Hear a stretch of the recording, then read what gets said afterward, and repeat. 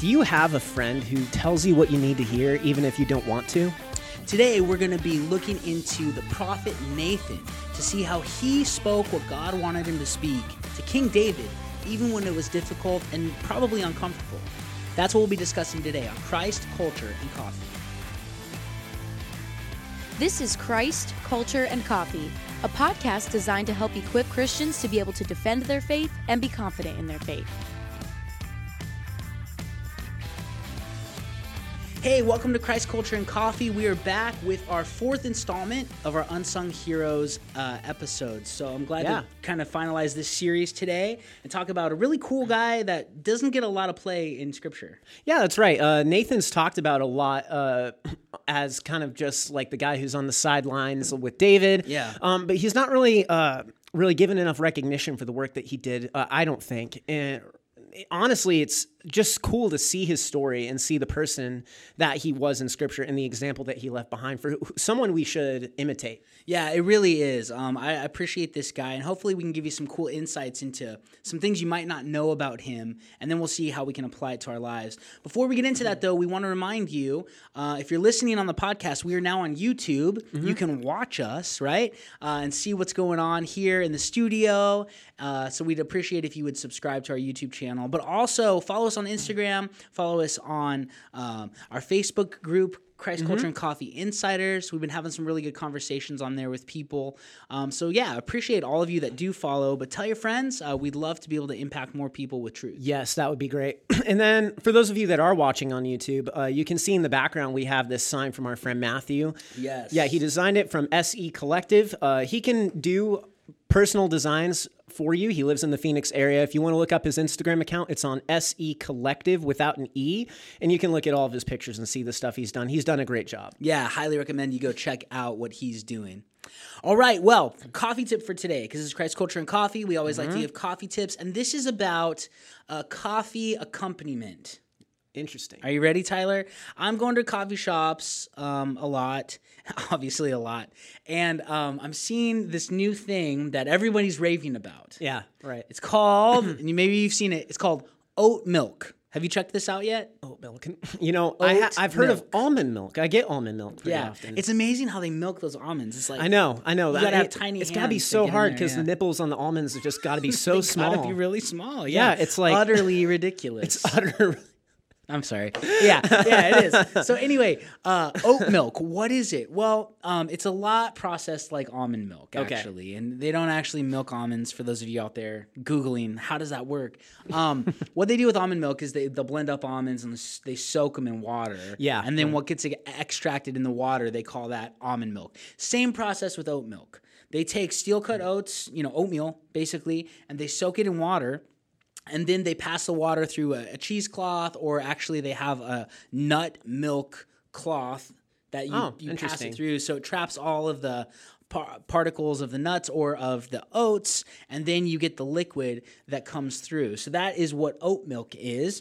And people are saying they like it better than almond milk because it's creamier. And the reason is that oats absorb, this only makes sense, oats absorb water easier than nuts do. Okay, that makes sense. Yeah. So oat milk is a little bit creamier because it extracts a little bit more out of the oats than almonds would be extracted. So I highly recommend trying it. I tried it and it tastes pretty good. Yeah, especially if maybe you're lactose intolerant and you need a substitute. Yeah, that might be a little better. It's a very good dairy substitute. So right. I know some people who just like the taste too, right? Because you got that grainy oatmeal type taste. It's kind of nice sometimes. So yeah, it adds a new dimension to your coffee with whatever you're drinking, your latte or whatever. But recommend you trying out oat milk. Let us know what you think about it. And if you have a brand that you specifically like that's really good, let us know, and maybe we'll try it on the air or something. Yeah, because I know a lot of coffee shops. I've been seeing it around. Like even at Starbucks, they've got this oat milk as a supplement for the drinks, and so I guess it's kind of becoming a thing. No, it is becoming a thing. So, yeah. So that's the coffee tip for today. Try some oat milk. Tell us what you think. Yeah, that'd be great. Yeah, let us know because I haven't tried it yet. And you should try it. I'm a little nervous about it. I like my almond milk. Almond milk's fine, man, but I think oat milk's a little bit better. So, okay. Check it out. I'll take your word on that. All right, so there's your coffee tip for the day. Now let's get into talking about our last unsung hero, Nathan. Yeah. This is a really interesting character to me. So we find Nathan the prophet mentioned a few times in the Old Testament, and we're going to focus on three main stories where we find him being mentioned. These are kind of the three big things that he did. Now, there is a total of 11 individuals named Nathan in the Old Testament. So you don't want to conflate them. They're not all the same person. We're talking about the specific Nathan the prophet. We learned that he was the prophet to King David and to King Solomon. Yes, that's right. So this is the time period that he lived in, right? During Saul, David, and Solomon's reigns in Israel. Yeah, and something that's interesting, kind of a reoccurring theme that we're seeing with a lot of these unsung heroes is they all have something unique about their name. And what's cool about Nathan's name is that the name Nathan literally means he gave, meaning God gave, or a gift of God. Those are the two different interpretations of that name. And so that's really interesting. It's a reoccurring theme that we've been seeing through these unsung heroes is they all have something unique about their name, right? Yes, it's true. Yeah, gift of God is a really good, that I'd like to have that name. That'd be nice. Yeah, right? yeah. Any of these, honestly, that we've been going over. It's It's pretty cool. So we learn a couple of things. Nathan's obviously a prophet, an advisor to kings, but we also learned that he was a writer. I think this is really interesting, and this is kind of a side note. These aren't the major stories about him. But in 1 Chronicles 29 through 30, it says this. Now the acts of King David, from first to last, are written in the Chronicles of Samuel the seer, in the Chronicles of Nathan the prophet, and in the Chronicles of Gad the seer, with all his reign, his power, and the circumstances which came on him, on Israel, and all the kingdoms of the land. So we know that Nathan wrote down Chronicles of Nathan the prophet that talked about some of the exploits and things that went on with King David. That's right. So that's mentioned in 1 Chronicles. 2 Chronicles 9:29 mentions a similar thing about Nathan writing down stuff that was happening in Solomon's day and age. So he was a chronicler. He was a writer of events of history during the time. Now we don't have those writings. But Chronicles tells us that Nathan did write history down for Israel. Yeah, and so that's interesting, right? It's an interesting backstory knowing about who he is, what he did, and it's perfect, I think, to kick off the start of this episode, just getting an idea of who we're talking about here. Yeah, right? Absolutely. So first big account we want to talk about is when David finally becomes the king and he's living in Jerusalem and things are going well for him. We come to this account in 2 Samuel chapter 7, verses 1 through 17. And we want to summarize this part of it. Basically, David is sitting in his amazing palace, and he's looking at the tabernacle where the Holy of Holies is. Yeah. And he goes, this isn't right that I'm in like this really nice house and God's still in a tent. I need to build a house for the Lord. I need to build a temple to God, not just this tent we can keep taking down and putting up, right? Right. And what happens at first, Nathan says, do all that's in your heart. AKA, great idea, man. Like go that ahead. Sounds awesome. Go for it. Yeah, That's what he's telling him. Go That's for right. it. That's a great idea. Of course we'd build a house for the Lord. Yeah. Who wouldn't want that, right? But then we have something that happens. That's right. God shows up to Nathan and he says, actually, I don't want David to build a house for me. Right. Ooh, like imagine being in that site. Like, that sounds great, bro. I'm an advisor to the king. And then God says, no, actually go tell him not to do that. I don't want to tell the king not to do that. Right? That's a tough position to be in. But that's the thing that's cool about King David. He was just such a good king that he had this relationship with Nathan where he could take the criticism like that and then understand, like, no, this is from God. This is the Lord's will. I'm going to do what God tells me to do. Yeah. And that was good. And we see that he does that. He waits. He says, okay, I'm not gonna build the temple. Yep. And so Nathan comes to David. And this is what the Lord told Nathan to tell David. So this is in 2 Samuel 7, verse 12. Yes. It says, when your days are complete and you lie down with your fathers, I will raise up your descendant after you, who will come forth from you. And I will establish his kingdom. He shall build a house for my name, and I will establish the throne of his kingdom forever. So God is telling Nathan to tell David, hey, tell him that his son's going to build the temple for me, and I'll establish his kingdom, right? Yeah. And this is what actually happens in history. Solomon comes along and builds a temple for the Lord. Now, do you know the reason why David wasn't allowed to build a temple? They were waiting. They were waiting, They were waiting until Solomon came along, but it was because David was a man of war. Remember? Yes, it says that that's right. you've killed too many people. You're not like in a place of holiness to be able to build my temple. Yeah, in which hearing that, you got to think that's got to be offensive a bit. A little bit. Like, it'd be a letdown for sure, right? Well, that's what I mean. Yeah. Yeah, like, because hearing that, like I'm thinking of being in, if you were in David's shoes and you're thinking, okay, I've got this great inspiration to build a temple because our God is great, which he is, and he deserves a permanent place of worship, not just this temporary tent that we're pitching up and down, like moving around. Which is a good thing you want to do. Yeah, it's good. Very And good so thing. David had a good heart behind this. He had a good motivation, right? But the thing is that wasn't his thing. He was a warrior, right? He was a warrior king, and so that's why he said, "No, you need to wait because that's just not your calling." Yep. That's not what I have for you. And so Nathan comes and tells him this. And then an interesting thing, too, that happens at the end of this story, 2 Samuel 7:16, God tells Nathan to also tell David this: "Your house and your kingdom shall endure before me forever. Your throne shall be established forever." And this is what's called the Davidic covenant.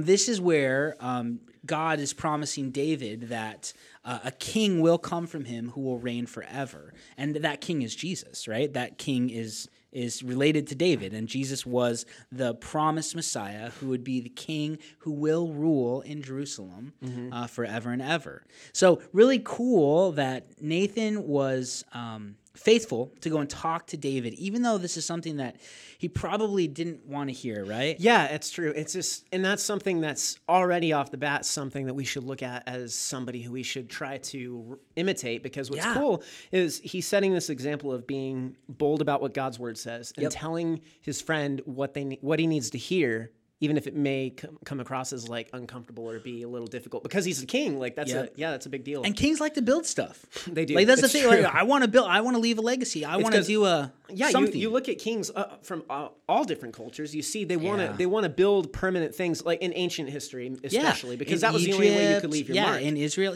sure. Yeah, and because the thing is, they want to leave like the Egyptian kings, right? With the different dynasties, they want to leave behind art and statues and like big monuments to reflect their dynasty. Yeah, to show how powerful and how mighty they were. Yeah, and so we see that as a repeat thing. So of course, this is something that makes sense. It's like David would want to do it. And you know, again though, there's nothing wrong with his motivation behind it. He had a good heart. Not at all, yeah. That's the thing that's important to note here. This wasn't like a sinful, bad thing that he was building. It just wasn't what God had for him. Right. And so what I appreciate about Nathan in this is that he really cared about David and he really loved the Lord. Right. And he was a good friend to David. And a good friend will tell you what God's word says, even when you know it's not what they want to hear. Right. And I think that with apologetics, this applies to us, is we don't want to tell people what they want to hear. We want to tell them what's real. Right? We want to tell them God's word. We want to speak God's truth to them, even if it's going to hurt their feeling, even if it's offensive. And now, again, we say this all the time. 1 Peter 3:15 is where we need to give an apologia, a defense, but we need to do it with gentleness and respect. So we're not offensive in giving our defense, right? We're not overly jerks about it. But we still need to stand up for truth, because really loving somebody means speaking the truth to them. There's that old analogy, right, about cancer. If you had cancer, would you want a doctor to tell you had it, or would you want him to tell you, don't worry, everything's going to be fine? Yeah. You want to know what's real. You do. Whether you have it or not, and you need to deal with it. If you don't, you should. Yeah, you should. Yeah. Even if it's going to make you feel bad, you have to deal with reality. And so that's one of the things that we see here with Nathan is he loves God enough and he loves David enough to tell David what God said, even when he knew it wasn't something David would want to hear. Yeah, that's true. And I think that's huge for us as apologists. This is something we can learn from Nathan and how he dealt with David. Now, a couple other things. Nathan doesn't shy away from saying what God's word was, even if it might have offended David. But because he was faithful to do this, the Davidic covenant gets established about having a ruler forever, which is just awesome, right? Yeah. This is like a big deal, because if you remember, God came to Abraham to establish a covenant, right? God spoke to Noah to establish a covenant that he wouldn't flood the world again, right? But this time, God doesn't speak specifically to David about the covenant. Nathan gets right. to be the mouthpiece, which is there's really an someone- honor. There's someone in between here. Yeah. Yeah, and it's cool. You just see like Nathan just gets really blessed by going through with this. But not just through what the Lord does, but just the way with the falling through the Davidic covenant. But on top of that, like you just see him and David's relationship and like the trust that's there just gets built. Yep. And like that, and then God just keeps piling on things after that with Nathan and his life and affecting him. And it's just cool. And we'll get to that. So yeah, it is really neat to see. Right. So that's the first like big story of Nathan doing what God has called him to do. Even when it means telling the most powerful person in your country, you shouldn't do that, which I think is fascinating, right? Yeah, right. Now, the second big story comes from 2 Samuel chapter 12. Now, the history of what's gone on here and the setup to this is, if you're familiar with David's story, there was a huge, huge mistake that he made where he completely disobeyed God and did some horrendous, horrendous evils. We're talking about Bathsheba, right? Yeah. So this is the general story of David and Bathsheba. He's in his house. He's lying on his bed during the middle of the day, which means he's taking it easy, right? Yeah. And the passage starts off and it says, when kings are supposed to go to war in the springtime, David was at home lounging. That's the idea. He's not where he's supposed to be, but all his men are. So that's already the first issue. Yeah. He should have been out at war. He should have been out at war. All his men are, but he's taking it easy. Mm-hmm. And then he goes up on the roof and sees this woman bathing. He sends his men and says, hey, who is she? They say, she's the wife of your servant Uriah. Uriah had been one of his trusted guys going way back. He sends for her. His men bring her to him. He sleeps with her and sends her back home. What happens is she sends word to him and says, hey, I'm pregnant. Yeah. By you. And my husband's been out at war for a long time, so he's not going to think it's his. Yeah, and like obviously she knew it was through him because her husband was at war. had been gone. So and then that's just the only way she could be pregnant. So it's huge crisis. So instead of David admitting that he did something horrible and asking forgiveness, he tries to cover up, right? And kings have the power to cover up. So he sends for Uriah. Uriah comes back. Think about this. From fighting David's war, Uriah comes back, and David says, you're doing so much. Hey, man, this is really great. Come on in. Let's have a party. He gets him a bunch of wine. And then he says, why don't you go home and hang out with your wife? Yeah. And Uriah goes home, and he sleeps outside because he says, how can I go and enjoy sex with my wife when my friends are all out fighting? That's not something I should do. I'm an honorable soldier. Which that alone too. That had to be like a dagger into David's side. He's more honorable than King David was. Yeah. Right? Yeah. And so he won't go and sleep with her. So David's plan is ruined. So when he knows that this is the case, David writes a letter. Think about this. He writes a letter to the commanding officer saying, hey, listen, when Uriah gets there, I want you to go to the front of the lines to fight. And once you're up front, pull all of the guys back except for Uriah and let the enemy kill him. Yeah. He writes this letter, seals it, and gives it to Uriah to deliver to the general. So Uriah is carrying his death sentence to the general, but he doesn't know what it says, right? He gets there, he gives it to them. This is what happens. Uriah gets killed. David sets up a plot to have Uriah murdered, right? Yeah. To have him killed. So this is the scenario. Then David takes Bathsheba as his wife with all of his other wives, moves in, she's pregnant. David doesn't think anything of it, doesn't really care. Then we get to this with Nathan, and this is something I'm like, man, Lord, I don't know if I could go through with what you asked Nathan to do. Yeah. This guy really obeys the Lord. So 2 Samuel 12, the story goes through verses 1 through 25, but we're just going to read some selections of it. Do you want to read that, Tyler? Sure. From starting at verse 1 going through 25, it says, "Then the Lord sent Nathan to David, and he came to him and said, there were two men in one city, the one rich and the other poor. There were two men. The rich man had a great many flocks and herds, but the poor man had nothing except one little lamb, which he bought and nourished. And then it grew up together with him and his children. It would eat his bread and drink his cup and lie in his bosom. And it was like a daughter to him. Now a traveler came to the rich man, and he was unwilling to take away from his flock to his own herd to prepare for the wayfarer who came to him. Rather, he took the poor man's lamb and prepared it for the man who would come to him. Then David's anger burned greatly against the man, and he said to Nathan, "As the Lord lives, surely the man who has done this deserves to die. He must make restitution for the lamb fourfold, because he did this thing and had no compassion." All right, let's stop right there. So here's the story, right? The Bathsheba thing happens. Nathan gets sent by the Lord to David, and he says, "David, I want to tell you a story. There's a rich guy. He's got all of these lambs, flocks. Then there's this one poor guy, and all he had was one little lamb, and he loved it, and he cherished it, and it was a family pet. It wasn't livestock. It was a family pet. They took it in their house, let it sleep in their bed, held it on its bosom, loved it like a daughter. And then a traveler came, and the rich guy was unwilling to give from all of the tons of sheep he had, and he went and he stole the one thing this poor guy had. Yeah, that really gives you this whole picture of the story. Like, it makes him out to be like a really bad guy. It's like, oh, this is terrible. Yeah, this is terrible. And so remember what David did before he became a king? Yeah. What was he? A shepherd. That's right. He was a shepherd. Mm-hmm. So sheep were a thing to David. Like, he has familiarity with this. Yeah, there was a lot of personal ways that David related to this story because he was a shepherd himself. And he probably even had his own personal favorite that he kept as like a pet or and he cared for it. He understands how there would be a shepherd that would have a sheep that's special to them that you nourish. Yeah, so he's probably thinking about, I remember when I was a kid and I had my pet, whatever. Right. And how could you do that? Like, that's a horrible thing to do when you have so much, you're unwilling, and so you steal the other guy's one thing. And I love what it says. David burned with anger about this. That's unjust. That's so not right. That guy has got to pay back fourfold what he took.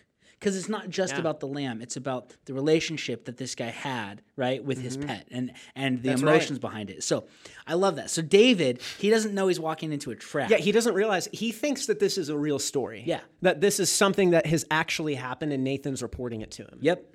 Yeah. And so he gets mad. Restitution must be made. So from David's lips, he's condemning the guy who did this. Yeah. And then what does verse 7 say, Tyler? Yeah, and then Nathan said to David, "You are the man. Thus says the Lord God of Israel, it is I who anointed you king over Israel, and it is I who delivered you from the hand of Saul." And then in verse 8 it says, "I also gave you your master's house and your master's wives into your care, and I gave you the house of Israel and Judah. And if that had been too little, I would have added to you many more things of these. Why have you despised the word of God by doing evil in his sight? You have struck down Uriah the Hittite with the sword, have taken his wife to be your wife, and have killed him with the sword the sons of Ammon. And now, therefore, the sword shall never depart from your house, because you have despised me and have taken the wife of Uriah the Hittite to be your wife." Yep. So there we go. Right. This and now again, I want you to put yourself in Nathan's shoes. God comes to him and says, "Listen, you know what David did with Bathsheba. You got to go confront him on it." I don't know if I'd really feel comfortable. Think about this. Yeah. He just had a dude killed because he wanted to steal his wife. And you're telling me to go tell him you're wrong?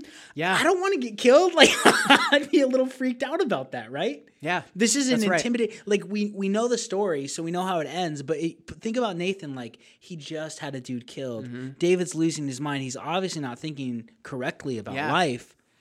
But he goes anyway, tells him a story, and then David gets mad, and he says, "That's you. You're the man. You're the guy who stole. You're the guy who did evil inside the Lord. You have all these wives. You have all of this, and you stole one guy's thing, and then you killed him." Yeah, and that's the whole idea here. As we're looking at it, we see that, like, obviously, and that's what God was saying through Nathan, is that basically David had a lot. He had a lot of wives. Yep.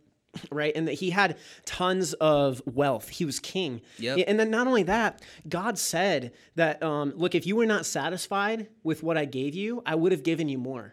That's interesting to think about, But right? you went out and stole. Yeah, but he went out and stole. But like, even just thinking about that one point alone, it's like, if this was not enough for you, I could have given you more. Yep. Like he just wanted David to be honorable about this. But the thing is, he wasn't. He had to take what wasn't his, and then commit multiple sins to cover it up. Yep. And then the flip side of it, because a lot of people will say, well, what is with this polygamy thing in the Old Testament? It seems like God's fine with it. Well, he's not. That's true. In Deuteronomy, which was the book that kings were supposed to rule from, it tells us in Deuteronomy that the kings, when they came into being the ruler, were supposed to hand copy the whole book of Deuteronomy. And that was what they were supposed to rule out of. In the book of Deuteronomy, it tells kings not to amass gold, not to trade horses with Egypt, and not to have multiple wives. And they all completely disobeyed that. So God isn't for polygamy. He's against it. Yeah. So think about this. Uriah is doing the right thing. He has one wife, right? Uriah is doing the honorable thing. He's out fighting. Uriah obeyed the commands of God's anointed king. Yeah. Even delivering his death sentence Right. to the general, right? Okay, so that's what Uriah's doing. David's back here as the king of Israel who's supposed to uphold the law of God. Yes.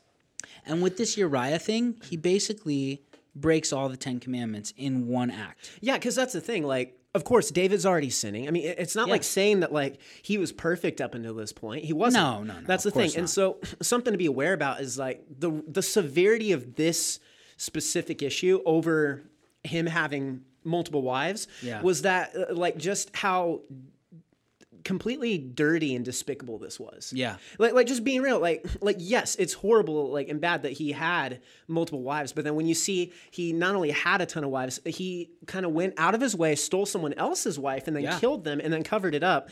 That's a number of issues, and it just kind of like number of issues. Well, like let's list them. Yeah. Okay, number 1, adultery. Right. Number 2, I mean, literally, don't covet your neighbor's wife. Yeah. Did. Adultery. Covet your neighbor's wife. Lied about it. Don't bear false witness, right? Yeah, that's right. What else? Don't murder. Oh, yeah, that's a big one. Yeah, that was on his hands. Right? The other thing is he's supposed to be the law. Yeah. And he's using his power, because you couldn't have done this unless you were the king. You couldn't have sent men to arrange this situation for you. And I'm sure the general was probably like looking at this and he's like, why? Doing? Yeah. Yeah, But what he has to obey. So now the national military has become a cover-up operation for the lusts of the king. Yeah. Right? He's totally abusing all of the power that God's given him. He's setting up false idols, right? Before he wants to do something that's deplorable against God. On and on and on. He is not doing the correct thing. Yeah, and so so Nathan comes to him and just confronts it. Right. It's crazy to me. And now there's a few curses, I guess, a few consequences that come because of what David did, right? God tells David, number 1, the sword will never depart from your house, right? And this refers to internal strife among the royal family, which we see happen. Yes. David's son Amnon rapes his half-sister Tamar, and then Absalom, who is Tamar's full brother, kills Amnon, because David didn't do anything about this situation. Because how could he? He had no credibility because he raped Bathsheba.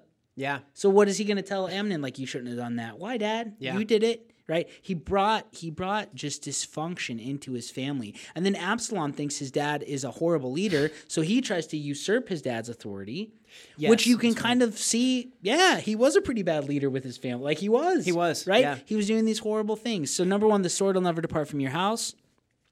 God, through Nathan, tells David that all of his wives will be given to evil that arises from his own household, and that a person will lie with him in broad daylight, not in secret. Absalom does this. Yeah, and that's another thing, though, too. We see in the New Testament, in like qualifications for leaders or preachers and stuff, like having your family in order. That's an important thing. It really that's something is. that's really talked about a lot, and to be a good leader. Yeah, and David didn't do that. He didn't. So, yeah, and then the third consequence is that the child that he conceived with Bathsheba was going to die, and then did die.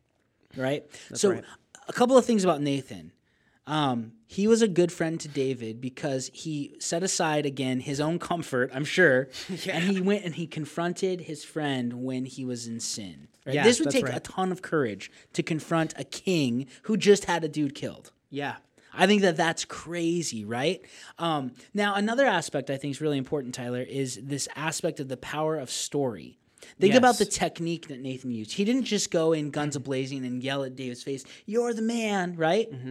He taught him what he wanted him to understand through telling a story Yeah. about a lamb and about a guy with a bunch, right? And this is a huge point for us as apologists. Yeah. The power of story, using stuff that's important to the person you're talking to so that they grasp what you're saying, because there's emotion that gets tied to it. That's There's right. background that gets tied to it. This was awesome. And so I think that we can learn a lot from the power of story and how Nathan confronted David. Yeah, and with that, I mean, I know plenty of different sermon illustrations and stuff that we see today of pastors who use the power of story in their message to get a point across. And I mean, even personally, I took a trip to Japan a few years ago, and what had happened was during that week when I was out there, I was given an opportunity one night to speak to a group of non-Christians who were there.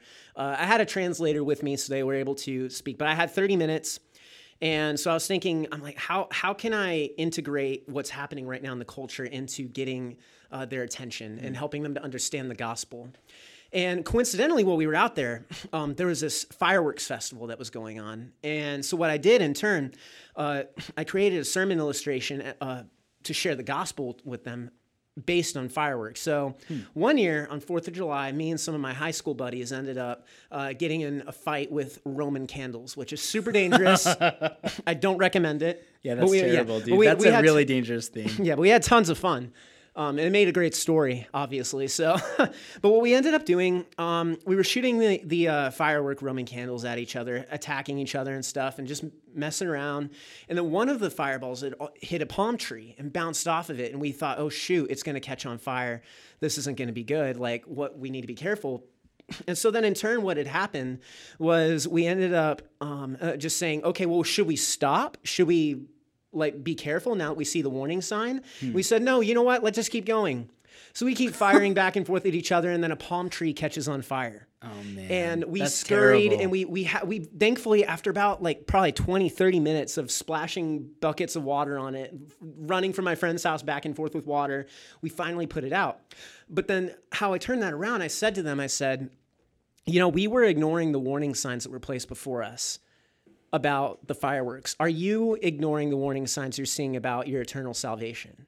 And Interesting. And then through doing that, there was this response. You could see them almost like I can look into the crowd and of the people there, and I could see in their faces that they started to get it. And the reason why is because stories resonate with people. Yes. That's the whole idea of this. And Nathan, he knew that. And and we see later Jesus does that too. Jesus does it all the Yeah, he time, does it telling all the parables time. and stories. Yeah, and so the power of story is really important when we're sharing with people, even in the use of apologetics. of Absolutely. trying to help people to understand. Because see, I didn't go in and tell them, hey, you are ignoring the warning signs. You don't understand Sure. that salvation is important, which some people take that approach. Yeah, they do. They just go in guns blazing. It's much better. Story conveys Yeah. truth really well. And people does. get it. We're made for story. Yeah, Right? That's why people like right. movies so much. That's why people like true. reading Yeah. story. Like, this is who we are. And I think it's phenomenal that was the method Nathan took to confront David on the most heinous thing he ever did. Yes, that's right. David, I want to tell you a story.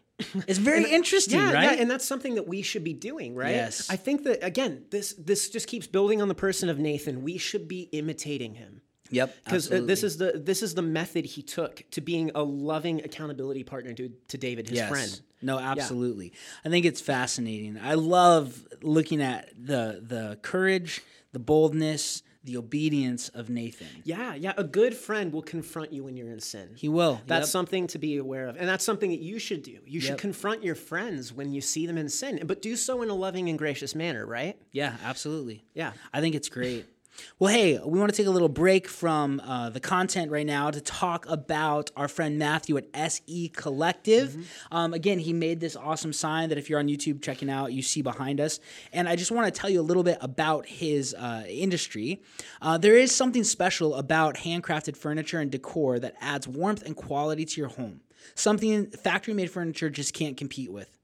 SE Collective Design provides beautiful, custom-designed and built pieces within Greater Phoenix, Arizona. Each creation is a work of art crafted just for you, using wood, metal, or a unique combination to truly meet any design needs that you have. Everything from signs to dining tables, they have the tools and the know-how to create one-of-a-kind furnishings.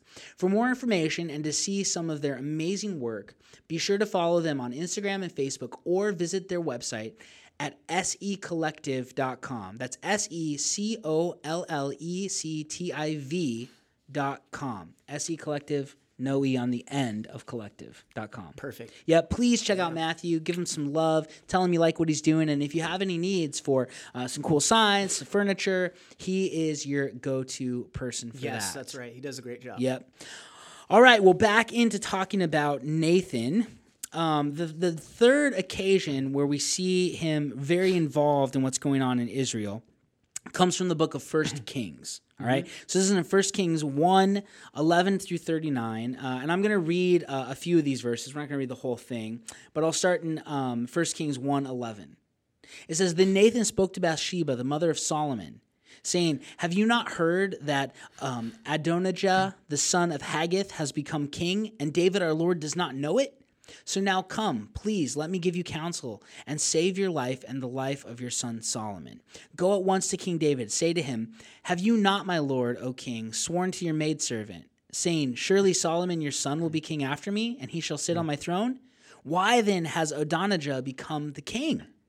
Behold, while you are still there speaking with the king, I will come in after you, and I'll confirm your words.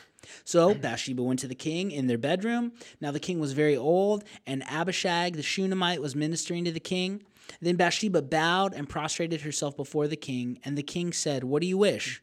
She said to him, My lord, you swore to your maidservant by the Lord your God, saying, Surely your son Solomon will be king after me and shall sit on my throne. Now behold, Adonijah is king, and now my lord the king, you do not know it. Right? Okay, so David hears about this. Then Bathsheba continues to explain what Adonijah is doing, how he's sacrificing, he's usurping his dad. This isn't the first time this has happened, by the way. But David had promised that Solomon, the son of Bathsheba, would become king. Bathsheba and David had Solomon after their first child had died. The child that was conceived in adultery died. Yeah, right. This was another child that they had, Solomon. So she explains to David what's going on, and then we're going to fast forward down to verse 32 through 37. It says, Then King David said, Call to me Zadok the priest, Nathan the prophet, and Benaiah the son of Jehoiada. And they came into the king's presence. The king said to them, Take with you the servants of your lord, and have my son Solomon ride on my own mule and bring him down to Gihon. Let Zadok the priest and Nathan the prophet anoint him there as king over Israel, and blow the trumpet, and say, Long live King Solomon. Then you shall come up after him, and he shall come and sit on my throne and be king in my place, because I have appointed him to be ruler over Israel and Judah. Benaiah the son of Jehoiada answered the king and said, Amen. Thus may the Lord, the God of my lord the king, say, As the Lord has been with my lord the king, so may he be with Solomon, and make his throne greater than the throne of my lord King David. So Zadok the priest, Nathan the prophet, Benaiah the son of Jehoiada, and the Cherethites and the Pelethites went down and had Solomon ride on King David's mule and brought him to Gihon. Zadok the priest then took the horn of oil from the tent and anointed Solomon. Then they blew the trumpet, and all the people said, Long live King Solomon. Right. This is cool. Yeah. Right? So this is, now think about it. This whole scenario starts because Nathan instigates it. That's right. He goes to Bathsheba Yeah. and says, Here's what we need to do. David has no idea what's happening out there. He's on his deathbed. That's right. Let's get this sorted out. Yeah, and if he didn't do that, this might never have happened. It is Probably- really interesting to think about, right? Yeah, yeah. Yeah, it might never have happened. I mean, it could have. It could have. But the thing is seeing Nathan is the one who was willing to do what God told him to, which eventually Yes. led to these events taking place. Absolutely. Yeah. Nathan, as a good friend, served the family of his friend. Right? He served the family of his friend. Nathan wouldn't sit by and let this coup take place because he knew that David had promised that Solomon would be king, right? Bathsheba's son, Solomon, would become a king. So there's a couple of things here. One is that a friend serves the family Yes. of their friends, but also that a friend knows what their friends desire. Nathan knew what David wanted. He did. Right? So he says, listen, he's sick and feeble and he doesn't know. I'm going to step in and I'm going to help accomplish what my friend wanted. Yes. It's awesome to see that, right? So Nathan knew that Solomon was supposed to be the next king, and he instigates it to get it happening. He says, Bathsheba, go tell David what's happening. Yeah, and the thing is, like this wasn't a thing of necessarily of David doing something wrong. He didn't know what was going on. No, he had no idea. He had what no was idea. happening. And what's cool is he's not just a friend that goes there and like holds David accountable when he messes up. He helps him out, right? Because that's the thing. David didn't know this was going on. He had to go and he had to talk to him. Yep. So that's cool. And that's the other thing. He's also put in another place, like probably an uncomfortable position, because he's getting himself mixed into this family drama over who the king is going to be. Yep. And so that's going to put a lot of pressure on him. And then who knows, like, I mean, just being honest, like, what if it turned out that it didn't work, right? Yeah. And then all of a sudden, the king who was still on the throne ends up getting upset at Nathan for trying to dethrone him. Yeah. And that he could have been executed. I mean, I don't know. It's true. Like, it doesn't he was putting his neck on the line for That's this. what I'm saying. Like he's putting a lot on the line. And that's something to see that he cares enough about God's will, and he cares enough about David to take care of him in that way. Even when David had screwed up royally. Yeah. Even when David was, I mean, again, he forgave him too, right? He kept walking with him. Yeah. He kept doing, because Nathan knew the Davidic covenant. He's the one who told it to David. That's true, yeah. So it's just fascinating to think about all that he did to serve David and Solomon and their dynasty. Yes. So Nathan just did such a great job at being there for them. And it's crazy to see the impact that he made. It is. Well, and then you think about his name again, right? Yeah. His name means gift of God. Yeah. Man, this guy really was a gift in a lot of ways. I mean, even think about like the gift he was to Bathsheba. Mm-hmm. He didn't stand by idly when this woman was victimized by a power-hungry king. That's right. He stepped in and said, "You're wrong." He in a sense, now again, you think about Bathsheba losing her husband, right? Being raped by the king, then losing a child. Like, she went through horrendous things because David wanted to fulfill his lusts. Yeah. And Nathan was the guy who stood by her. Nathan's the guy who came and said, this isn't right. You can't do this to people. I'm sure she was completely comforted by him. And then he comes along with her again and says, listen, David promised your son, you're going to have a dynasty through you, right? Yes. The king is going to sit on the throne, and we're going to make this happen. We're not going to let some other kid usurp this. Yeah, that's just cool. I mean, he supported Bathsheba. Says, like, because she went through a lot. That's what a gift to her. What a gift to Solomon. What a gift to David. And to be honest, what a gift to us, right? Yeah, that's right. Because through this promise, Jesus came. Jesus is a descendant of David who will sit on the throne forever and ever. So the question that we have is, are you a gift of God to people in your life? How can we emulate Nathan in our apologetic, in our evangelism, speaking truth to people even when it's something they don't want to hear, but being loving and kind enough to continue a relationship with them? Yeah, right? But imagine if Nathan didn't do any of this, right? I'm just saying, God could have sent some other person in or something to take care of this. But the thing is Nathan chose to follow through in the calling God gave him. And because he was faithful to that, he went ahead and he stayed true to being there for David in the good times and the bad. Yes. And through that, he was blessed by, and honestly, the rest of Christianity was affected by it. And the history of the church and the lineage of Jesus was all affected by this. Yep.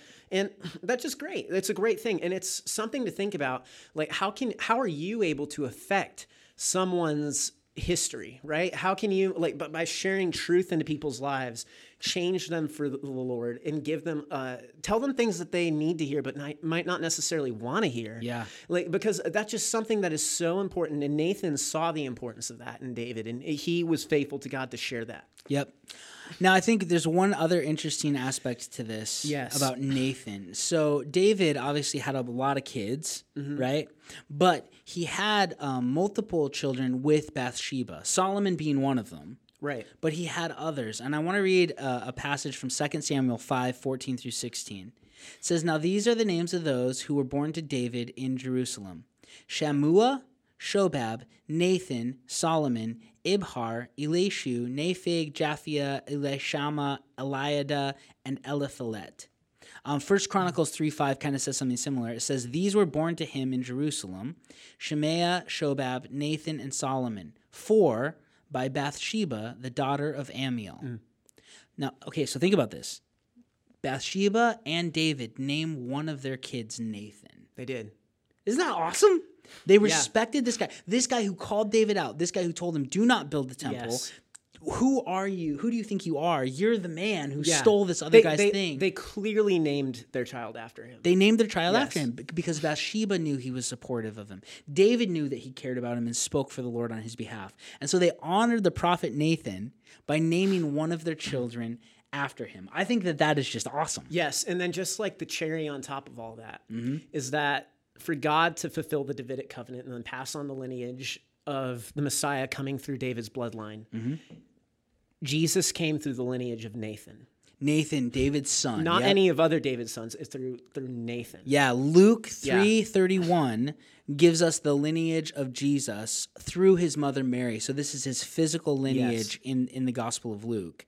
And Nathan, David's son by Bathsheba, is who Jesus was related to through Mary. Yes. Which I just think that's beautiful, right? So in a way, too, you got to think that's God also honoring Nathan. God honoring It's Nathan not the just prophet, David and Bathsheba. It's God honoring Nathan the prophet by letting the Messiah come through the child that was named after him. Yeah, isn't that amazing? Such a cool thing. I think that Nathan was just an awesome guy. Yeah. And we can learn a ton from him when we go about approaching people to speak truth in love, right? Yeah. Because obviously David and Bathsheba respected him and loved him so much to name their child after him. Yeah, I think that's right. awesome. That's right. And so how are you being a Nathan to people in your life, right? That's something to be thinking about is how are you affecting the way that people are interacting with the Lord? How are you, like something personally that I was dealing with this past week as we were preparing for this podcast. I just felt like this compelling calling from the Lord. It was like something weighing on me heavy spiritually. And I just took the time while I was at work and I prayed, hey, God, I haven't had a spiritual conversation in a while. I haven't been able to be a Nathan or someone who's been there for people in a long time. I've just kind of been going through the motions. I was honest. I'm like, Lord, can you give me a spiritual conversation today? Like, let me have a spiritual conversation with someone.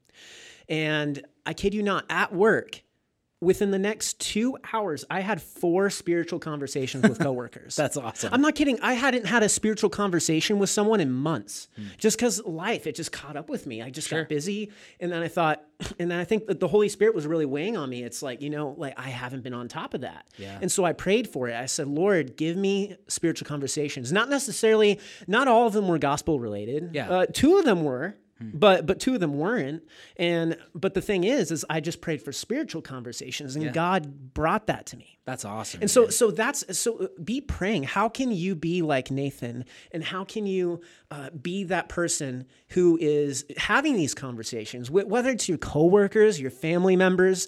Because the thing is, people need to hear tough stuff sometimes, or they just need to hear truth. Yes. Whether it's positive or negatively affecting them. Because absolutely. The thing is like, we don't want to keep living in a delusion where we're constantly avoiding God's calling for us or what's happening in reality. And the loving thing to do, and what Nathan saw was a loving thing to do, it was to share the truth and to have spiritual conversations and talk about God's will with his best friend, right? And so I just share that as an encouragement to you, to everyone listening. Go out and make this a big deal. Like, pray that God would give you the opportunity to present spiritual conversations. I mean, just recently, Kobe Bryant passed away. Yeah. And everybody's talking about it, right? Yeah, it's a big deal in our culture. Yeah, people are talking about death. People are talking about like what happens next. Because the thing is people are shocked by this because it was a shocking death, right? It was. Yeah, and so it's so easy right now to take the time to open up with people about the afterlife and talk to them about spiritual matters. Say, hey, what do you think about Kobe Bryant passing away? Like, that's tragic. And, and then hear what their thoughts are and say, have you ever thought about what happens to you after you die? And see how natural that is. Yeah, absolutely. Like, that's the it's thing. an easy segue to talk about spiritual things. But It I is, love what yeah. you said, Tyler, but we need to be praying and asking God for the Yes. opportunity and for wisdom, because we need to rely on the Holy Spirit in our lives Yeah. to do what he's asked us to do. You know, there's been so many times I've forced spiritual conversations and it never turns out well. Yeah, I want to be get that. directed into what I need to be doing and who I need to be sharing with. And so, dude, I love that story. But yeah, you're absolutely right. We need to take advantage of what's going on in culture, Yeah. what people are thinking of, to talk about truth with others. So I just love, studying Nathan and seeing the example that he gives us. It is just, he's definitely a guy that we should study more, talk about more, and glean application from in our own lives. Yeah, So, yeah. This guy is someone who we definitely need to imitate. And so Yes. I think this was just a super fitting way to wrap up our series on unsung heroes Yes. with Nathan. Just a cool guy, someone who we want to reflect. And again, if you stuck with us through this entire series, thank you so much for listening and watching our series on unsung heroes, Yeah. because it's important to hear about these people, these lesser known figures in Scripture who don't get as much recognition as they deserve, because they really made an impact for the Lord and they did a lot of good work. And it's important that we reflect on their legacy that they left behind and how they still can have an impact on us today. Yep, definitely.